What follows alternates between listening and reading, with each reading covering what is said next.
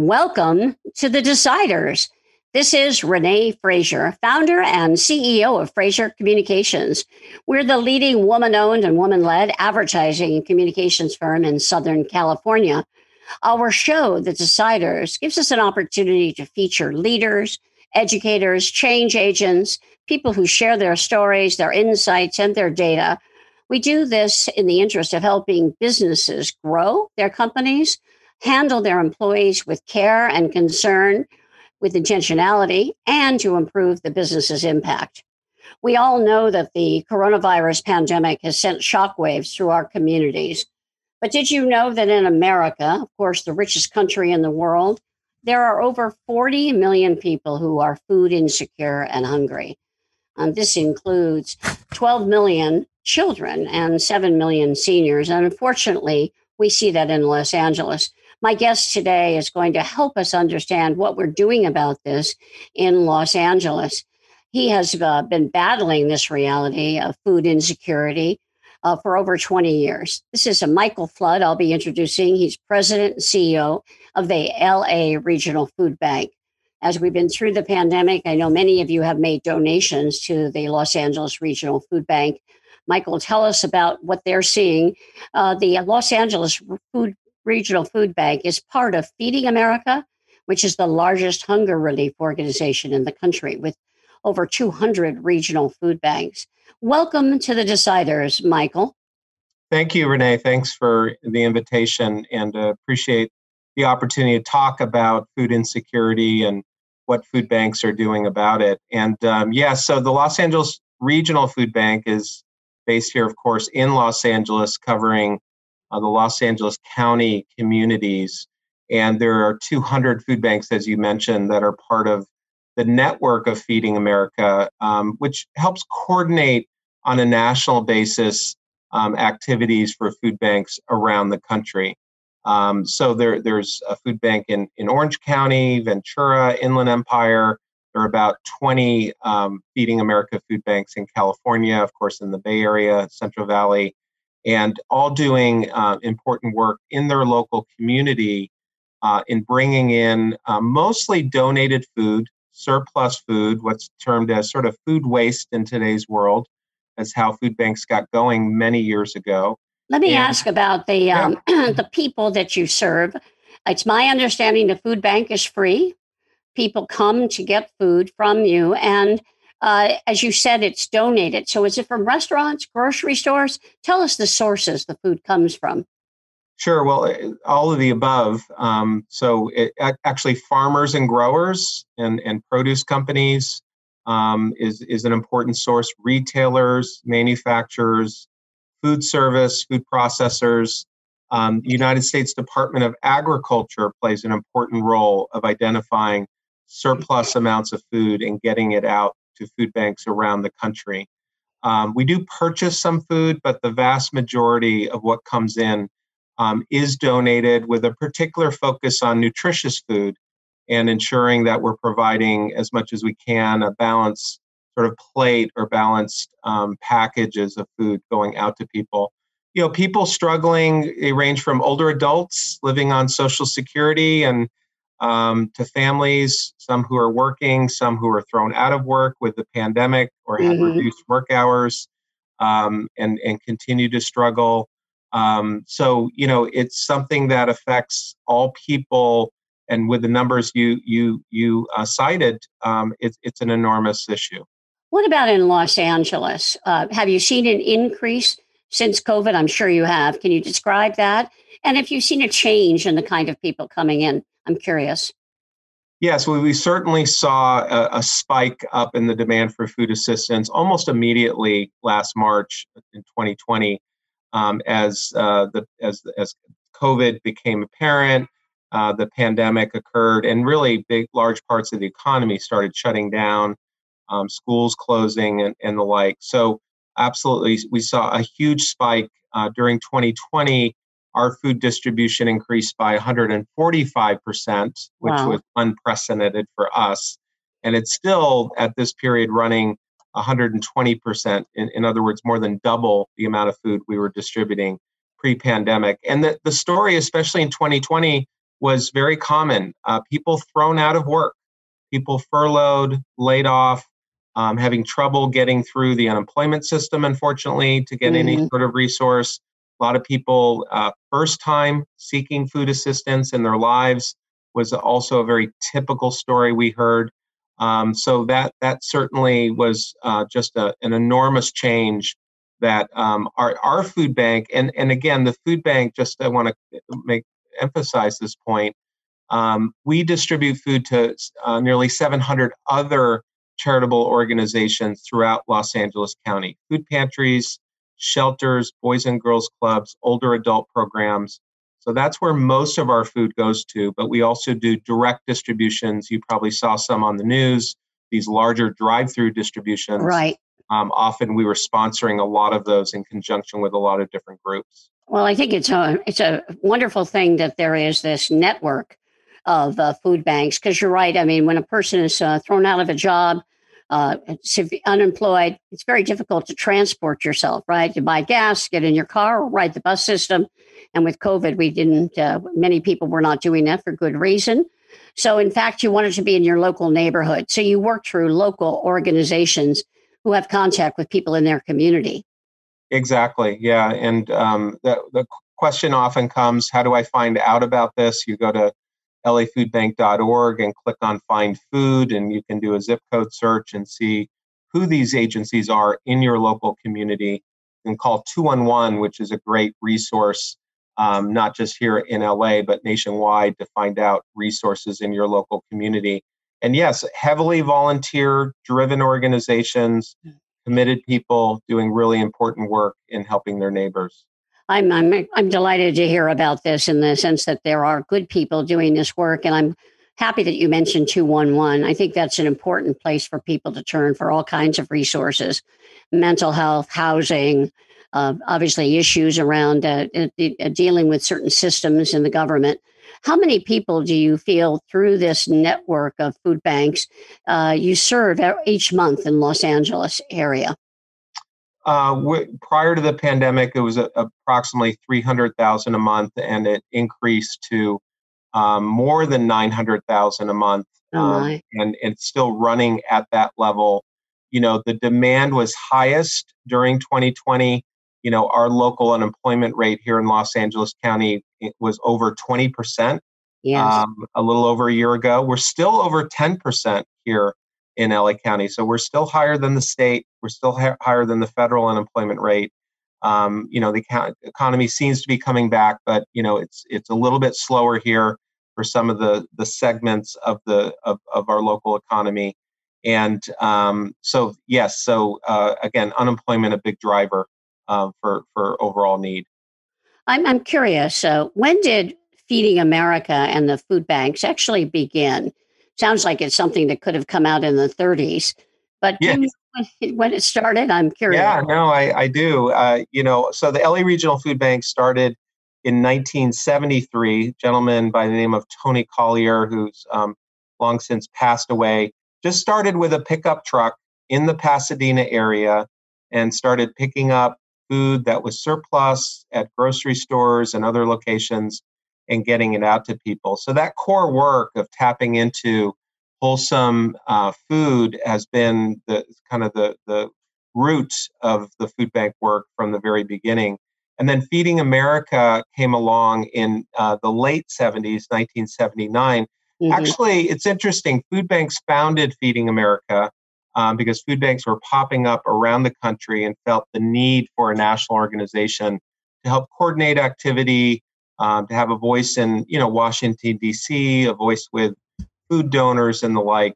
And that worked very well. And the partnership between Feeding America and food banks around the country is very strong. I've served on the board of Feeding America. It's a really, really important organization.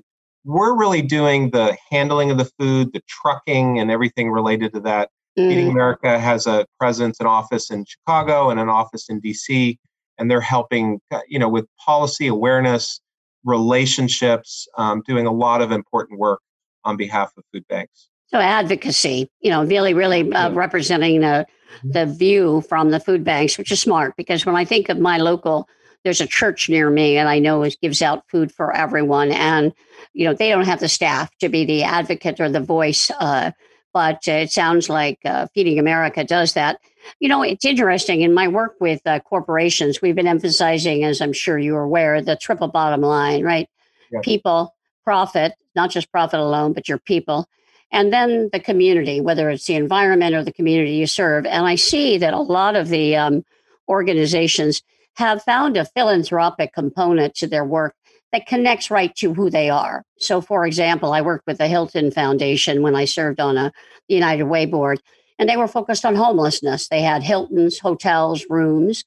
And I've seen, other organizations, recently a wonderful chain of bookstores called Indigo Books in Canada, focused on literacy.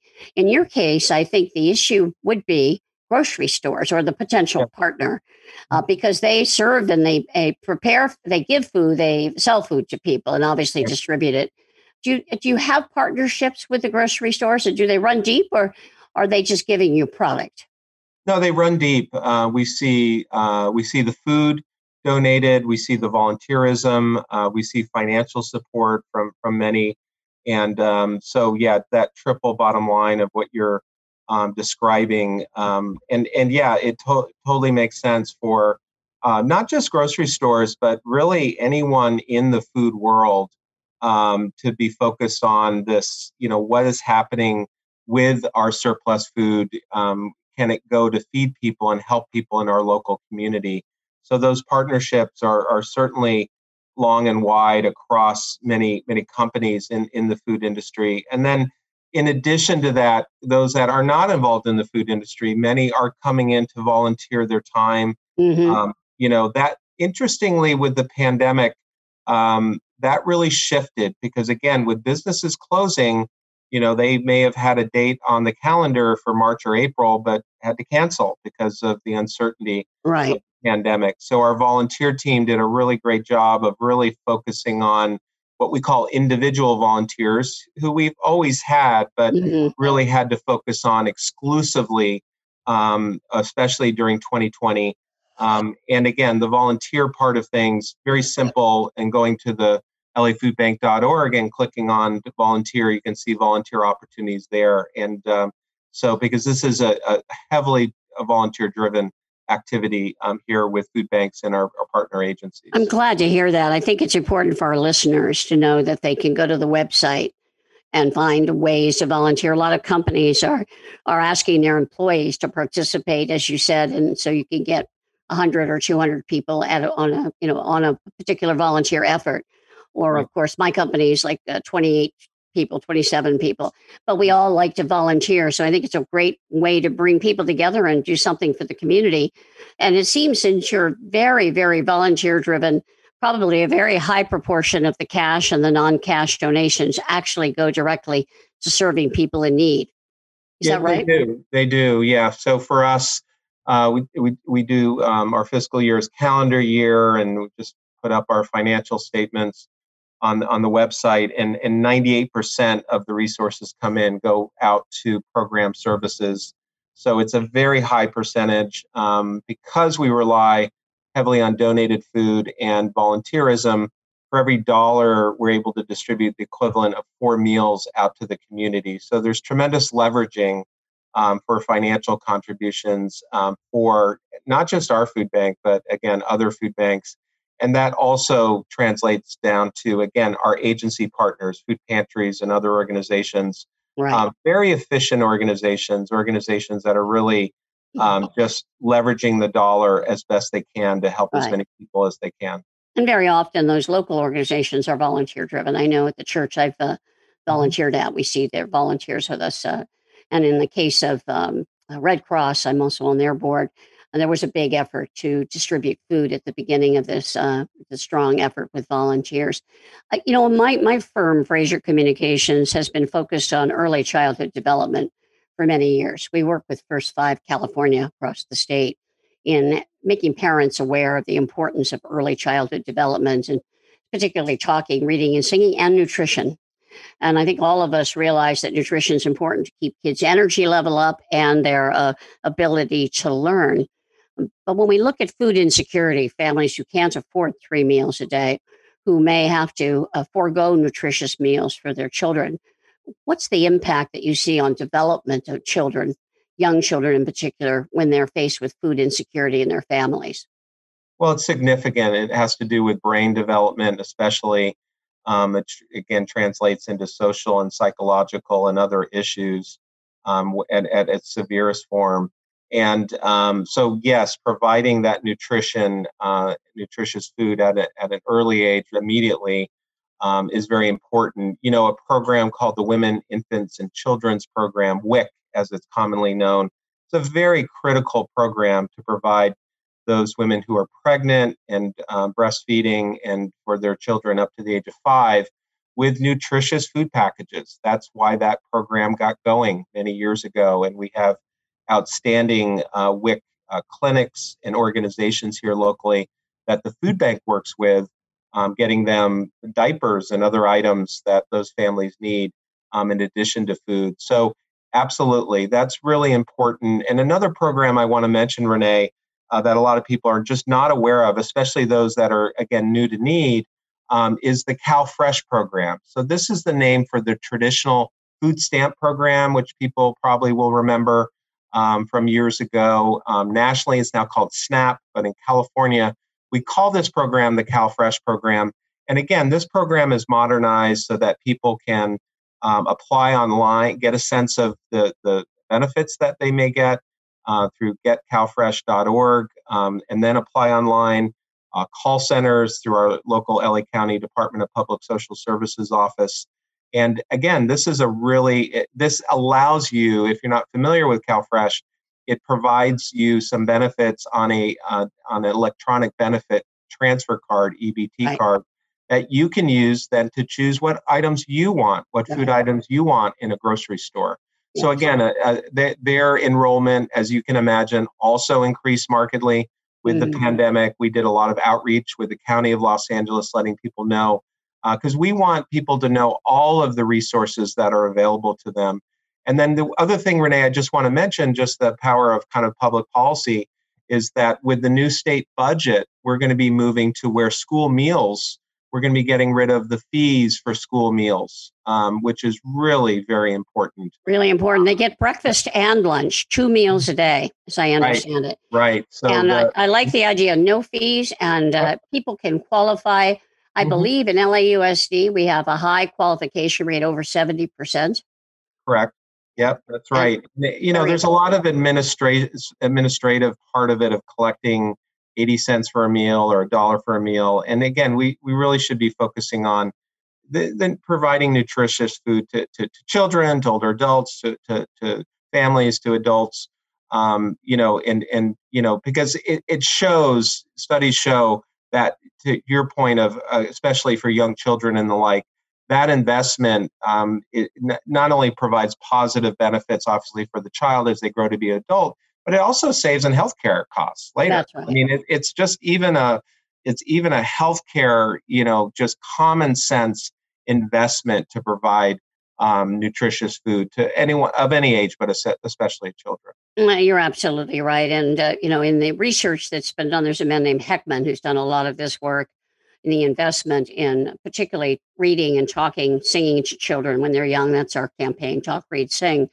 But the demonstration with test and control groups is that you can impact them, the literacy of the child, their vocabulary, and for every dollar invested, you get $7 back.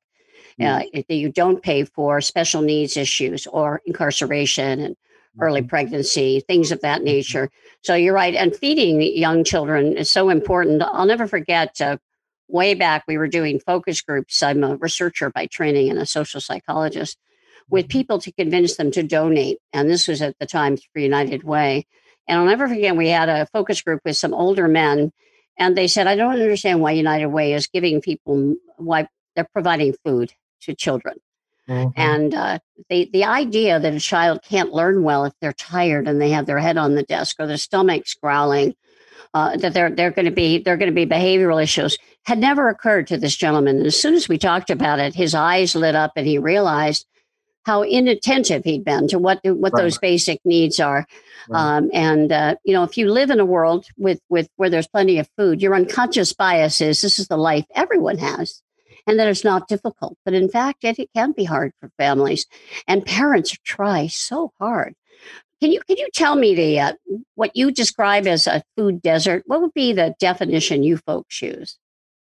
A food desert is a community where there's really a lack of access to healthy food choices, especially fresh food.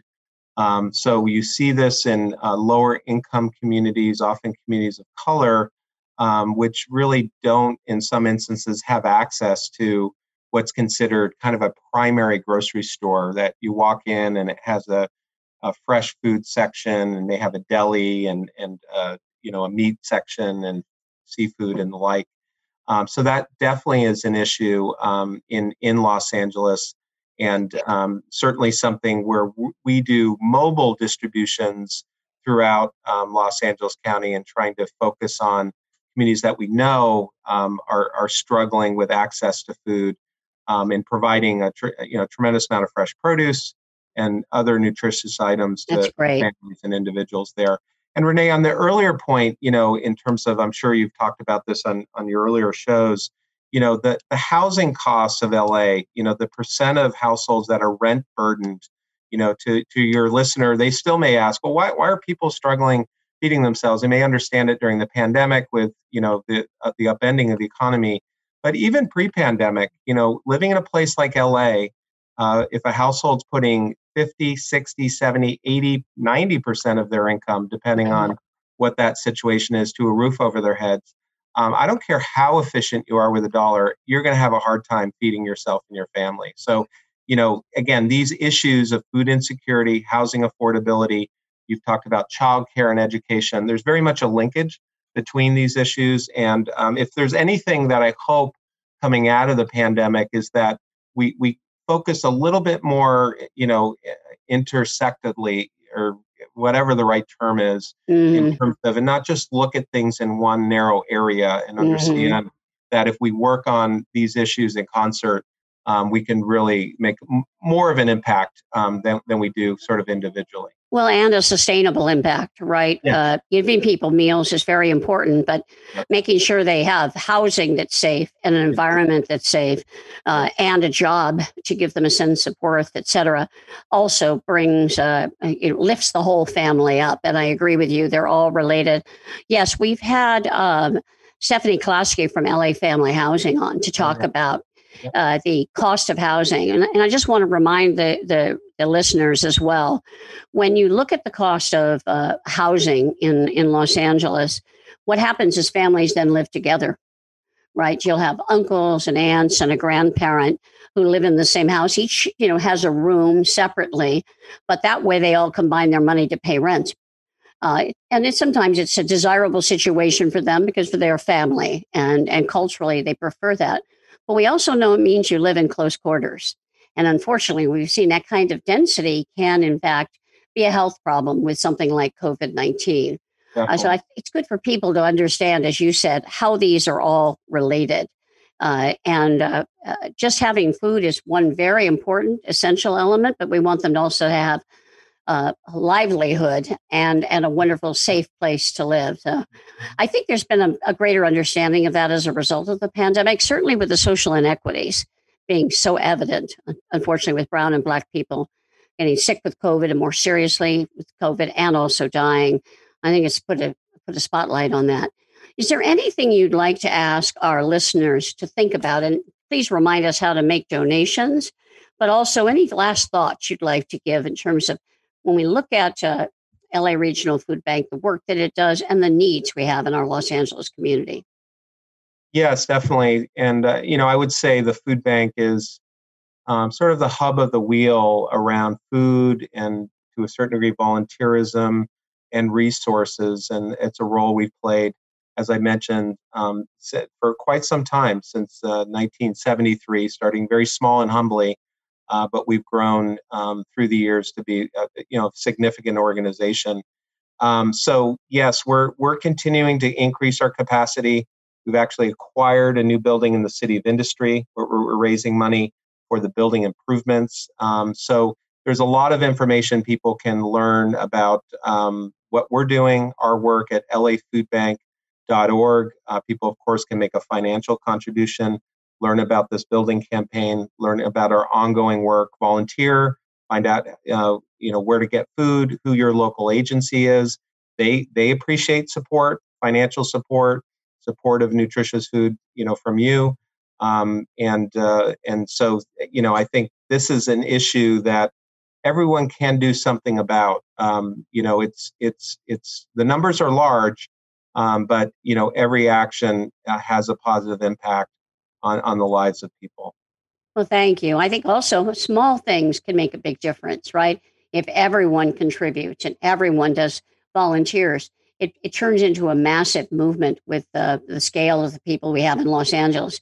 Thank you so much for sharing the information about LA Regional Food Bank and Feeding America. This has been extremely helpful, and we appreciate you being on the Deciders. Thank you for taking the time. Thank you, Renee. For our listeners, you can hear our podcast anytime on our website at FraserCommunications.com. We are a full service advertising and marketing firm which is mission driven to change the world in a positive way with communications. Feel free to contact us at FraserCommunications.com to learn more. We'll be back next week here on The Deciders with Renee Fraser. Have a wonderful week ahead.